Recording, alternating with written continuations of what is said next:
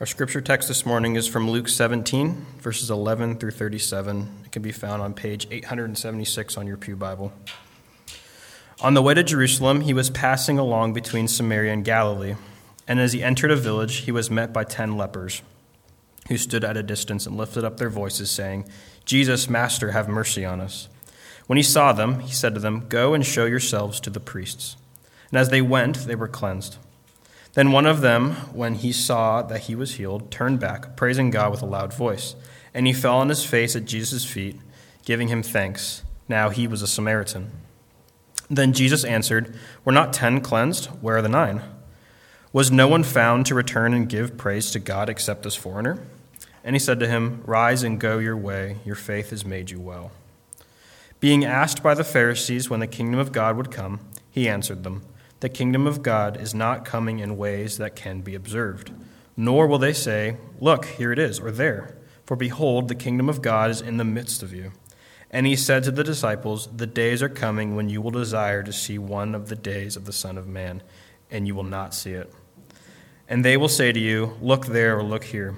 Do not go out or follow them. For as the lightning flashes and lights up the sky from one side to the other, so will the Son of Man be in his day. But first he must suffer many things and be rejected by this generation. Just as it was in the days of Noah, so will it be in the days of the Son of Man. They were eating and drinking and marrying and being given in marriage until the day when Noah entered the ark and the flood came and destroyed them all. Likewise, just as it was in the days of Lot, they were eating and drinking, buying and selling, planting and building. But on the day when Lot went out from Sodom, fire and sulfur rained from heaven and destroyed them all. So will it be on the day when the Son of Man is revealed. On that day, let the one who is on the housetop with his goods in the house not come down to take them away. And likewise, let the one who is in the field not turn back.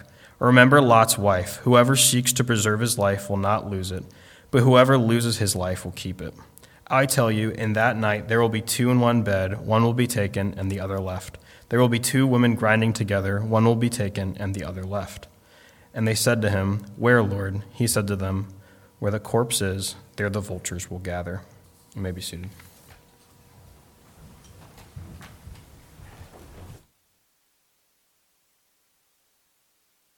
A quick announcement that Johan asked me to share, but this is the last week for submissions to the New Praise Festival. And so I think there's 5 more days. And so we need to be praying that more and more kids submit videos. This is a means that Christ can extend his kingdom through music. But let me begin with a word of prayer.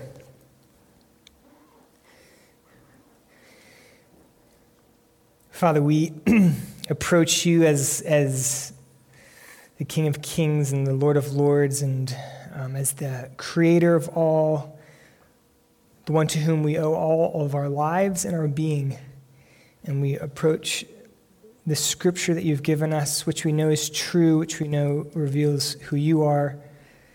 May we be expectant to hear your still small voice speaking into the way that we need to hear it this morning, in whatever way your Spirit determines that is. So we offer this time up to you. May you be present. In the name of your Son, Jesus Christ, we pray. Amen.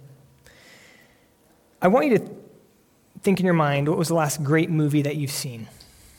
So not just the last movie you enjoyed, but the last one that you really walked out of that movie thinking, that was a great movie. Just gonna take a moment, just think about it. I'm guessing that movie had really good acting. Typically movies that have bad acting aren't great films, but it probably wasn't great just because it had good acting. That wasn't the X factor that made it a great movie. Probably had a high production value. There may be some in this church that are really into like small indie films, but typically movies that have mass appeal also had a large operating budget, and so probably had a high production value. But again, that's probably not the reason why it was a great film. Perhaps there's good effects, or all other kinds of things. But more likely than not, the reason you walked out of theater or you close your laptop or whatever and said, that was a fantastic film, that was a great film, was because the story resonated with you. You found it to be a compelling story. And all the other things are kind of gravy on top, kind of necessities to be a great film. But what makes it a great film is the fact that the story of this film somehow spoke to you in a way that moved you. And so you walked out of there thinking, that was a great film. For instance, I don't know if you know this, but if you take inflation into account, the original Star Wars film, released in 1977, 78, is still the highest grossing film of all time in the box office. Again, if you take into account inflation. Now, when Star Wars came out, it was pretty innovative in some of their cinematography and all that stuff. George Lucas was doing stuff that no one had done before. But the reason it was such a smashing success, and the reason why 50 years later we can still watch it and it doesn't feel like a relic of the past, is because it tells a really good story. It's a coming-of-age story of a young man born in obscurity who finds that he's, someone special and who has to overcome great odds. It's a battle of good and evil. And so we're drawn to it. It still resonates with us. And as people, we are just drawn to stories. We look for something that makes sense of our lives, for something that kind of brings a coherence so that our day-to-day is not just one unconnected day to the next, but there's some kind of overarching meaning to all of this. Now, someone might say, well, yeah, that's an evolutionary mechanism. That's kind of our biology trying to survive. It helps us survive to kind of have these coherent stories that we are drawn to. But the fact is that every human civilization that we've ever studied, discovered, looked at, whether in anthropology or archaeology or whatever, sociology, every single human civilization tells stories. It's something intrinsic to being human, and I think far more likely it's our kind of intuitive sense that as people made in God's image, we sense that there is a greater story to all of this. And so our telling stories, our love of stories is just reflecting that we're created beings. Now, the Bible tells us what that great story is. That's one of the reasons why it's so remarkable of a text, so remarkable of a book. If you summed up the Bible is the story of the kingdom of God. It's the story of the kingdom of God temporarily withdrawn, then it's the kingdom of God restored, and then it's the kingdom of God fulfilled. And so Jesus, when he came, it's interesting, both the writers of Mark and the writer of Matthew, Mark and Matthew, they sum up Jesus' preaching as, repent, for the kingdom of God is near. That's how they sum up his preaching. He preached the kingdom. So it makes sense to hear in this extended portion on discipleship, when Jesus kind of takes his disciples aside, spends some time teaching them about what it means to follow them, it makes sense that he would include a teaching on this kingdom, because it is so central to the Bible, it's so central to his own ministry. And Jesus is going to be answering some basic questions about the kingdom of God, such as, what is the kingdom of God? Where is the kingdom of God? And in view of what the kingdom of God is, how should we live? So to give you an outline of where we're going this morning, first we're going to look at the kingdom of God now, then the kingdom of God fulfilled, and then lastly, how should we live? I want to give a quick note on the text. So again, we're covering a big chunk, but we're really going to be focusing on verses 20 to 37. The story we see in verses 11 and 19 is just going to be used for kind of contextual cues, but we're not going to focus very much on that story. We're going to be spending most of our time in verses 20 to 37. So again, our first point, the kingdom of God now. Look at verses 20 to 21. Let me read it for us. Being asked by the Pharisees when the kingdom of God would come, he answered them, the kingdom of God is not coming in ways that can be observed, nor will they say, look, here it is, or there. For behold, the kingdom of God is in the midst of you. So here come the Pharisees to Jesus, and they ask him a question, when's the kingdom of God coming? Now keep in mind what just happened before this. Jesus just healed 10 men with leprosy. Leprosy was kind of a vague term for any kind of incurable skin disease. And if you had leprosy, again, because their medicine was pretty primitive, they didn't have a way to treat it. And so because it was contagious, you would be removed from society and live on kind of the fringes. It's a pretty awful life. And here comes a man who just heals 10 men by speaking it. And one of them even comes back to verify. This is a verified miracle. But yet still the Pharisees are asking, okay, so when's the kingdom of God coming? And you got to wonder, what are you guys looking for here? Here's a man who just healed someone. But over the last few hundred years, there's been a lot of archaeological discovery that's helped us understand what's called Second Temple Judaism. Now, Second Temple Judaism is the Judaism that existed during the Second Temple. If you remember, the first temple was destroyed by Nebuchadnezzar, and then there's a second temple built under Ezra, and that temple exists for about 500 years, from 400 BC until 70 AD. And so that would have been the temple that Jesus would have been around in. And we've discovered a lot of what that Judaism during that 400 or 500 year period looked like, what the Judaism of Jesus' day looked like. And one of the common themes is that this was a people who longed for God to deliver them in a very dramatic fashion. They long, again, and you got to think, this is a people who's experienced mostly political oppression, a lot of instability. It makes sense. They're longing for peace. They're longing for stability. They're longing for the God of hosts, the Lord of hosts, to reveal himself as that. And so we see a lot of the writers of this time period, they're basically looking for a second Exodus. Do you remember the Exodus? There's 9 plagues. These are pretty dramatic plagues. There's frogs that come. There's water turns into blood. There's darkness in the heavens. That's what the Pharisees are looking for. And when that's what you're looking for, a couple healings are kind of anticlimactic. A single leper returning with gratitude is not exactly what they're looking for. And so in response to this question, Jesus takes this moment to teach. Okay, what is the kingdom of God like? What should they be looking for? What should they expect? And how should they live? And before we actually get into this first point of the kingdom of God now, one thing that's helpful to see and to understand is that Jesus teaches that the kingdom of God had kind of 2 phases. You had your first phase, which was brought about, inaugurated by Jesus' own coming. The king has come. The kingdom of God is here. And this is the phase that we live in, the kingdom of God now. But it's a phase where the kingdom is present, but it's not fully fulfilled. It's here, but in a sense, it's not fully here. And the second phase is when the kingdom of God will come in its fullness. Think about it this way. If I walked out the back of this church and I walked out those back doors, right now we are all in the church building. Once I'm out on the sidewalk, I'm clearly outside the church building. But if I walk out those back doors, if you could pause a frame, there would be a moment where it's not clear, am I outside or inside? My foot's going out the door, but my back foot's still inside. Am I inside this building or am I outside the building? Well, in one sense, I'm inside the building, but in another sense, I'm not really inside the building. That's how the first phase of the kingdom of God should be understood. It's here in one sense, but in another sense, it's not fully here yet. And so Jesus will teach us that there will come a phase 2 when the kingdom of God is fulfilled. But we're in this phase 1. The kingdom of God now, what theologians call the already but not yet kingdom. Now, Jesus answers 2 questions about this kingdom. What is the kingdom and where is the kingdom? The first question, what is the kingdom? Look at verse 20. Again, being asked by the Pharisees when the kingdom of God would come, he answered them, the kingdom of God is not coming in ways that can be observed. The kingdom of God as we experience in this life is not something that you can drive down a highway and say, look, there's Kentucky Kingdom and there's the kingdom of God. It doesn't work that way. It's not observable. What does that mean? Well, that means it's primarily a spiritual reality.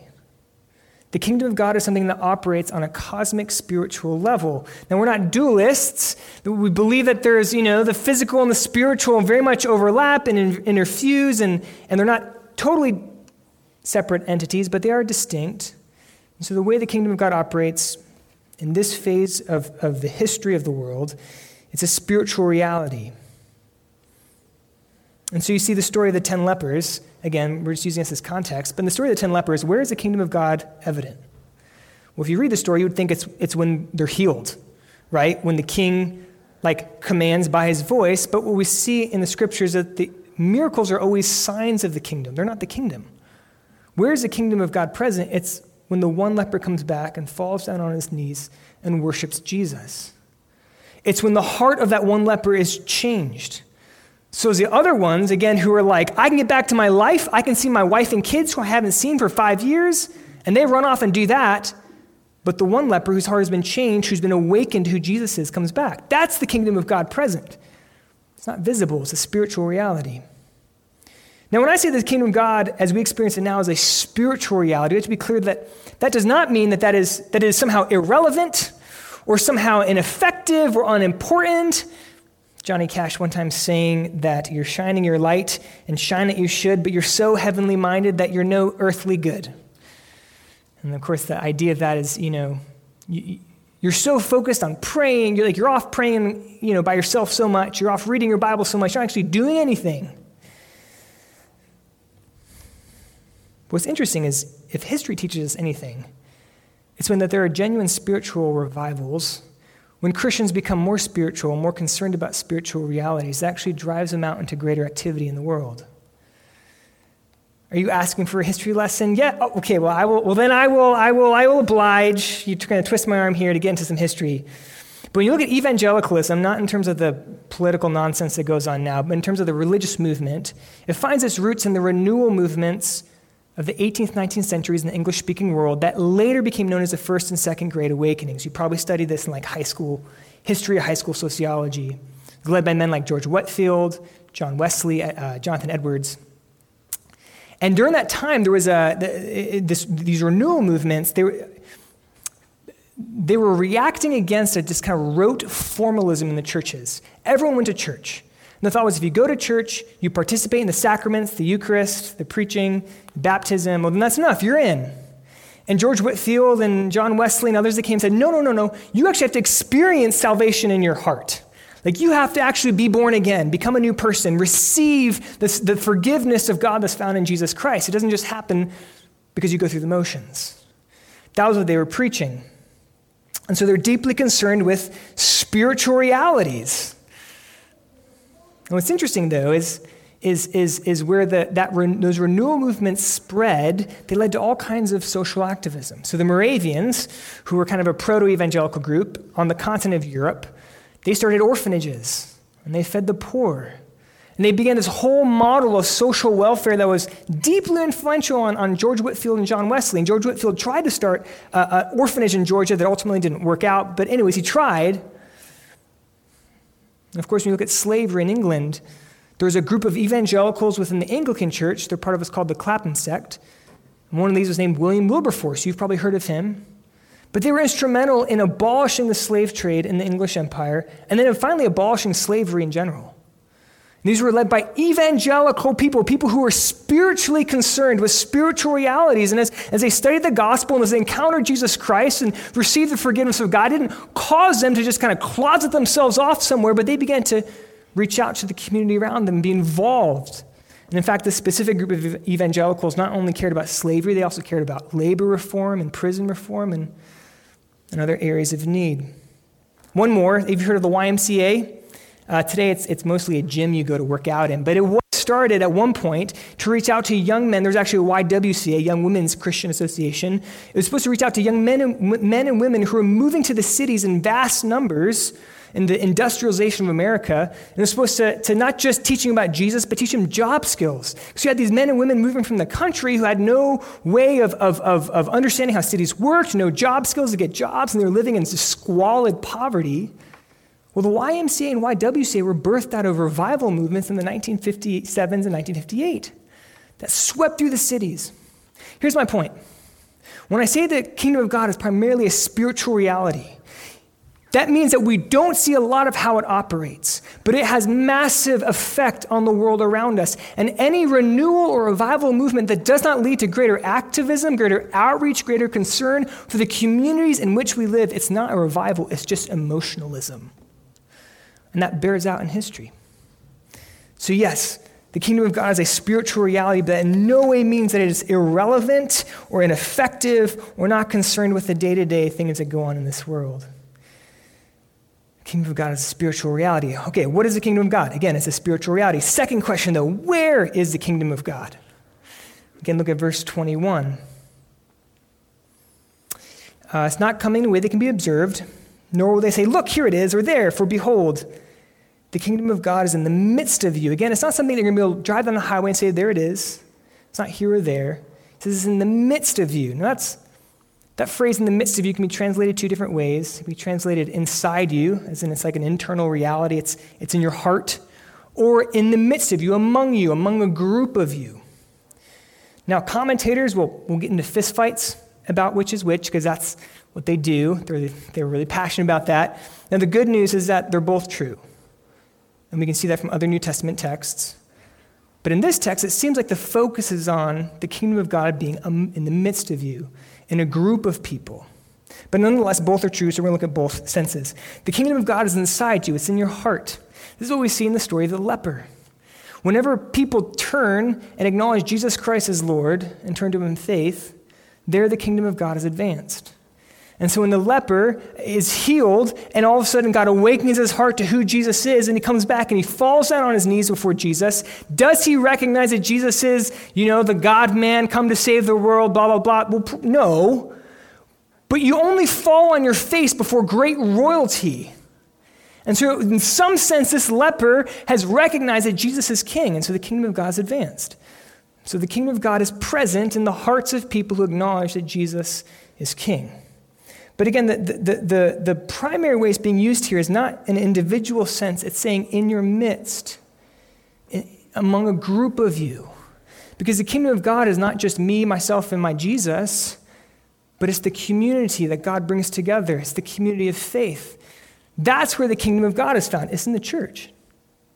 That's where the kingdom of God is found in most of its power. Now, I'll tell you what, different generations lean towards different blind spots, different predilections. So again, when these renewal movements with George Whitefield, all of them were beginning, the leaning was towards an emphasis on the community aspect. And so it's like the kingdom of God's present where the church is. And so if you just go to church, you're part of it. And then the evangelicals came along and said, no, you actually have to have a personal relationship with God. That matters. That's not our struggle is not with rote formalism, going through the motions. Our tendency is towards this hyper-individualism. So I have a friend from high school I haven't really kept up with, but in the age of Facebook, I can keep up with him, which is pretty amazing. And he posted on Facebook that him and his family hadn't been to church since COVID started. And it wasn't because of COVID, although that was the initial reason. But the reason he hasn't gone back to church is because he believes the church in America has become inherently corrupt and has fallen from where it should be, and he doesn't want to inflict that on his family. And so he doesn't go to church. But he had a qualification after that. He said, but, just so you know, like we're having family worship. We watch a sermon online every Sunday. I still try to read my Bible and pray. And basically saying, look, I like Jesus, but the church, not so much. That's our tendency today. That's where we lean towards. And the reason why it's so deceptive is that there's truth in what he's saying. Because the kingdom of God is present where hearts have turned to Jesus. When you open up your Bible in the morning and you begin to read it and God speaks to you, he is really present. That is true. And because of that, we can begin to think that if I just have me, myself, and my Jesus, and me and my family, I feel God's presence, and so we're all good. And that's where this teaching speaks prophetically to us. Jesus doesn't say that the kingdom of God is you, yourself, and your Jesus. The kingdom of God is in the midst of you. It's among you. Not just in the sense of when the church gathers for a service, although this is very important, but in those brother-sister relationships that we have in the church, where none of us are mothers or fathers or husbands and wives. We are first and foremost brother and sister. And those relationships where we can share our burdens and where we can bear others' burdens and we can care for one another and encourage one another, that's not replicable on an online service or in your personal devotions. And that's the kingdom of God. And we forsake that only to our harm. Where is the kingdom of God? It's wherever the church is. It's wherever the church is. So that's the kingdom of God now. This is the kingdom of God as we experience it in this first phase of life, before Christ has come back. We experience it as a spiritual reality where we often don't see how it's advancing or how it's working. And further, it's most seen in the family and the community of the church. The second point, again, there's two phases to the kingdom of God. And so Jesus makes sure that his disciples know this, and so we go into the kingdom of God fulfilled, our second point. So look at verses 22 to 30. And he said to the disciples, "The days are coming when you will desire to see one of the days of the Son of Man, and you will not see it. And they will say to you, 'Look there,' or 'Look here.' Do not go out or follow them. For as the lightning flashes and lights up the sky from one side to the other, so will the Son of Man be in his day. But first he must suffer many things and be rejected by this generation. Just as it was in the days of Noah, so will it be in the days of the Son of Man. They were eating and drinking and marrying and being given in marriage until the day when Noah entered the ark and the flood came and destroyed them all. And likewise, just as it was in the days of Lot, They were eating and drinking, buying and selling, planting and building. But on the day when Lot went out from Sodom, fire and sulfur rained from heaven and destroyed them all. So will it be on the day when the Son of Man is revealed. Now in this passage, Jesus keeps talking about the days of the Son of Man. And what Jesus is saying, he's talking about the kingdom of God when Jesus returns. That's the day of the Son of Man, the days of the Son of Man. It's repeated 3 or 4 times in this passage. It's referring to Jesus' second coming, his second return. And so again, we looked at the first phase of the kingdom of God, which theologians refer to as the already but not yet. It's here in one sense, it's not fully here. But now we're looking at when Jesus actually comes and fulfills his kingdom and the differences between the two. And there's 2 truths that we learn about this second phase of the kingdom. First is that it will be visible. The first phase of the kingdom that we experience now is a spiritual reality that we can't observe often. But when Jesus Christ comes back and fulfills the kingdom, it will be a visible reality. And the second truth is that it will begin with judgment. This first truth, the kingdom fulfilled, will be seen. Again, look at the difference between verses 20 and 24. So verse 20, here Jesus is talking about this first phase of the kingdom. He says the kingdom of God is not coming in ways that can be observed. You won't be able to see it. It'll be that 10th leper coming back with his heart changed that from the outside looks like nothing happened, but a dead man has come back to life. Compare that to verse 24. This is when Jesus returns and the kingdom is fulfilled. For as the lightning flashes and lights up the sky from one side to the other, so will the Son of Man be in his day. If you've seen great lightning storms, like everyone sees it. Doesn't matter if you're 1 mile away or if you're over on this side or on that side. Like everyone sees it. It's visible. It's obvious.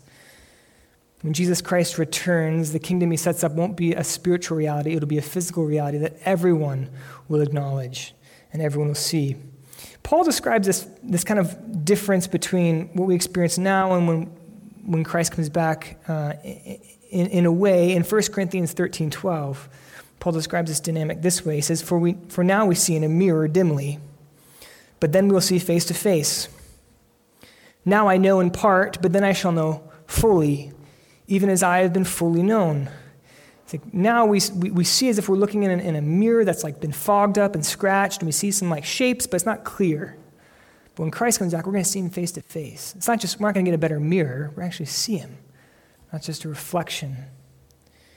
But again, we're in the kingdom now, right now, and there's this deep sense in which we walk by faith because we see in a mirror dimly. Not walk by faith in the sense of wishful thinking or believing what we can't prove. This is faith that's grounded on conviction and belief and oftentimes logic, because God is the God of truth. But at the same time, we don't see the Lord. We don't see the kingdom. It's a spiritual reality. And so there is a deep sense in which we take it on faith. We accept it by faith. And so because it's as looking in a mirror dimly, it's subject to doubt and to confusion and to misunderstanding. And that gnaws at many of us. Some of us probably don't care, but some of that, because we naturally as humans, we want simplicity and we want certainty. You go to the doctor and he gives you a diagnosis, and he says, well, if you take this pill, it'll probably help. No, that's not good enough. Is this gonna work? We want certainty. But we see in a mirror dimly. I believe with deep conviction in God the Father Almighty, creator of heaven and earth, and Jesus Christ, his only Son, our Lord, was born of the Virgin Mary, suffered under Pontius Pilate, was crucified, died, and buried. He descended to the dead. But on the third day, he rose again, and he ascended to the right hand of God the Father Almighty. And from there, he'll come to judge them. Then I believe that with conviction, but am I absolutely certain? No. And that is a hard place to live. But here's the beautiful thing. When Jesus returns, we'll see him face to face. We'll see the kingdom of God. Doubts will fade away. Confusion will be no more. Misunderstanding will be made right because we'll be seeing. That's a wonderful thing to look forward to. For once we'll be certain with the certainty that we crave. And that's the kingdom of God fulfilled when we see Jesus face to face. For what is hidden will be revealed, and we'll see the spiritual kingdom. But the kingdom fulfilled will also begin with judgment. And so Jesus uses 2 Old Testament examples of the flood under Noah and the destruction of Sodom and Gomorrah, where Lot lived. And the point of both of them is that no one expected the judgment to come. It just came out of nowhere. People were eating and drinking and being married and just going about their day. And the kind of assumption there is going about their day ignoring God. And then judgment came. And so if there is a YouTube video out there that you discover that tells you that they have found out when Jesus is coming back, that they have cracked the code, you know they're frauds. Ignore them. Because Jesus has told us no one will know when that day is coming. And there's always some joker out there who thinks he's cracked some code in the Bible. And it's a fraud. No one will expect it. And it will be a devastating judgment. Now, this can be difficult for us to try to reconcile the God of love with the God of judgment, to reconcile the Jesus who is, or the God who's exemplified in the prodigal son story of the dad who runs and embraces his lost son. It's hard to reconcile that Jesus with the Jesus who is coming and conquering, whose robes are soaked with the blood of his enemies. That's what Revelation describes. It's hard to reconcile those two. Some people don't try, they just reject one or the other. But that's not our option because we believe the Bible. And I think this is where C.S. Lewis is so helpful. This is actually in his story, the Chronicles of Narnia, but basically says, God is good. He is good. If God was an evil tyrant, we'd have no hope. If he didn't care about us, we'd have no hope. He's good, but he is also not safe. Right? Like God is good. He is love. He's not sentimental. He cares for us, but he's not our little genie that we pull down and we rub him when we need him and we put him back on the shelf when we don't need him. He is not safe. And we ignore God at our great peril. And when the kingdom of God is fulfilled, it will begin with judgment on those who have rejected Christ and his kingdom. And so we live in the kingdom now, but we look forward to the kingdom fulfilled when our faith will be sight. But if all this is true, if we live in a kingdom now that is a spiritual reality that's advancing from heart to heart, but we're looking for the return of Jesus, if that's true, how should we live? And that's the natural progression that Jesus finishes with in verses 31 to 37, which is our third point. How should we live? Let me read it for us. And on that day, let the one who is on the housetop with his goods in the house not come down to take them away. And likewise, let the one who is in the field not turn back. Remember Lot's wife. Whoever seeks to preserve his life will lose it. Whoever loses his life will keep it. I tell you, in that night there will be two in one bed. One will be taken and the other left. There will be two men grinding together. One will be taken and the other left. And they said to him, "Where, Lord?" And he said to him, "Where the corpse is, there the vultures will gather." Now this can be a little bit confusing. In verse 31, it seems like Jesus is giving advice on how to run from the day of the Lord. Like when it comes, this is how you get away from it. But that doesn't make any sense because when Christ returns, no one's going to be able to run from him. And I think what's going on here, the best sense I can make of it, is that in verse 31, Jesus is actually referring to his disciples, not to those who've rejected Christ, but to his disciples. And he's trying to teach them how they can be prepared so when the day of the Lord comes, they're ready for it. And I think verses 32 and 33 are what get us at this point. Because then Jesus says, remember Lot's wife, that whoever seeks to preserve his life will lose it, but whoever loses his life will keep it. We're going to have to just quickly go over the story of Lot and his wife. It may have been a while since you heard that story. But Lot and his wife and his two daughters are living in a city, the two cities of Sodom and Gomorrah. God is going to bring judgment on the cities because they're evil. But in his mercy, he warns Lot. He sends angels to warn Lot and his family and to get out of town before it's too late. And eventually the angels actually have to drag Lot and his wife and his two daughters out of the city. And they push them. They run for the hills. Don't turn back. And then God rains down fire and obliterates the two cities. But as they're running, Lot's wife stops and looks back, and she turns into a pillar of salt.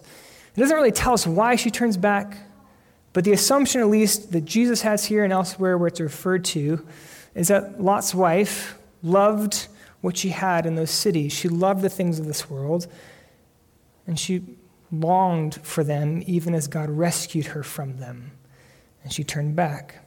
And so Jesus is saying, let that be your example.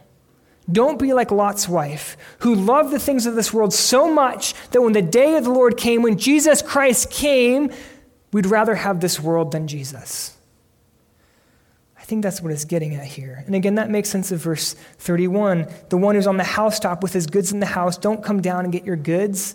Go meet Jesus when you're out in the field and Christ comes back. Because here's the thing. God made a good world for us to enjoy because he's good. The world is good. He made food to be enjoyed.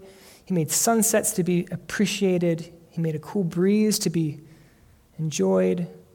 But our hearts are so prone to evil that we can make an idol out of anything. And the tendency will always be to make an idol out of these things so that when Christ comes back, we're so satiated with the things of this world that we're like Lot's wife who's turning back. Well, I really liked what I had over here. Even in the face of the one, even in the face of our Lord whom we long for. So don't be like Lot's wife who was so attached to the things of this world that she turned back. Jesus' point is that in the light of his return, which will overthrow much of what we value in this world, enjoy the goodness of the world, but enjoy it, but hold it loosely. Enjoy it, but recognize it's transient. Even the most beautiful parts of this life, the depth of relationships, those moments of poignant beauty that makes you think this is a good world. Enjoy them, but hold them loosely because they're transient. And the Lord will come back, and everything will change. What in your life would be a struggle to give up if Jesus asked you to? What's the thing you prize most? If Jesus said, I need you to give that to me, you'd really struggle. It is spiritually healthy for us to do regular inventories where we go through all parts of our life, the parts that we value, and in our mind we offer them up to the Lord. It's yours, God. God is not arbitrary. He doesn't just say, well, I'm going to take that from you because you like it so much. Again, the point is that our hearts are so quick to turn anything into an idol, even good things. And I tell you what, the things that are hardest to offer up to the Lord are not our possessions, right? Like, you can take my house, my car, my clothes. It's like, don't touch my family, though. Don't touch my friendships. Those are the things that are hard to offer up. And those are things that can become really sinister idols. You know, my sister, it's not like God is going to ask us, like Abraham, to offer our children on an altar. But my sister's a missionary. She lives halfway across the world. That was devastating for my mom to say goodbye to her only daughter. What if your kids come to you and say, I want to be a missionary? Are you going to be able to say, go with my blessing? Or are you going to say, no, how dare you take yourself and my grandkids away from me? Have we offered all up to the Lord? Because at the end of the day, when we see Christ face to face, we got to take this by faith, because we don't always feel this way. But when we see Jesus face to face, we'll realize anything that we gave up for him and his kingdom is worth nothing. Nothing. It's dung. Even the best parts of this life are dung compared to the glories of knowing Jesus. That's what Paul tells us in Philippians 3. How do we live in light of the kingdom, in light of the view that everything is transient, that we're waiting for the kingdom to come back, where we enjoy the things that God has given us, but we hold them closely. And we know that all of this is transient and will be gone before we know it. Jesus Christ preached the kingdom of God. He came to a people who were separated from God, and he said, repent, for the kingdom of God is near. When he taught us to pray, he said, pray, your kingdom come. The kingdom of God was a central theme of Jesus' ministry. And as we see, when we pray, your kingdom come, it has a dual sense. We want the kingdom of God to advance internally in our midst from heart to heart as churches are planted and people come to know the Lord. But we also want the kingdom of God to come in its fullness when we will see our Lord face to face. And the kingdom of God will be fulfilled. That's what we pray when we say, your kingdom come. And in the meantime, we wait with faith, knowing that this life is transient. Let's pray.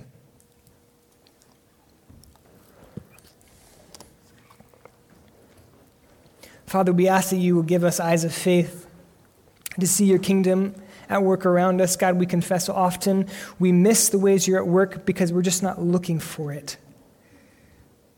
And we confess oftentimes we're just far too satisfied with the good things you've given us that we don't have anything left in which to seek your face. May that not be. May we be a people who gladly offer up all our lives to you, because in your presence we found life, we found forgiveness, we found hope. May we be such a people of faith. We ask this in the name of your Holy Son, Jesus Christ. Amen.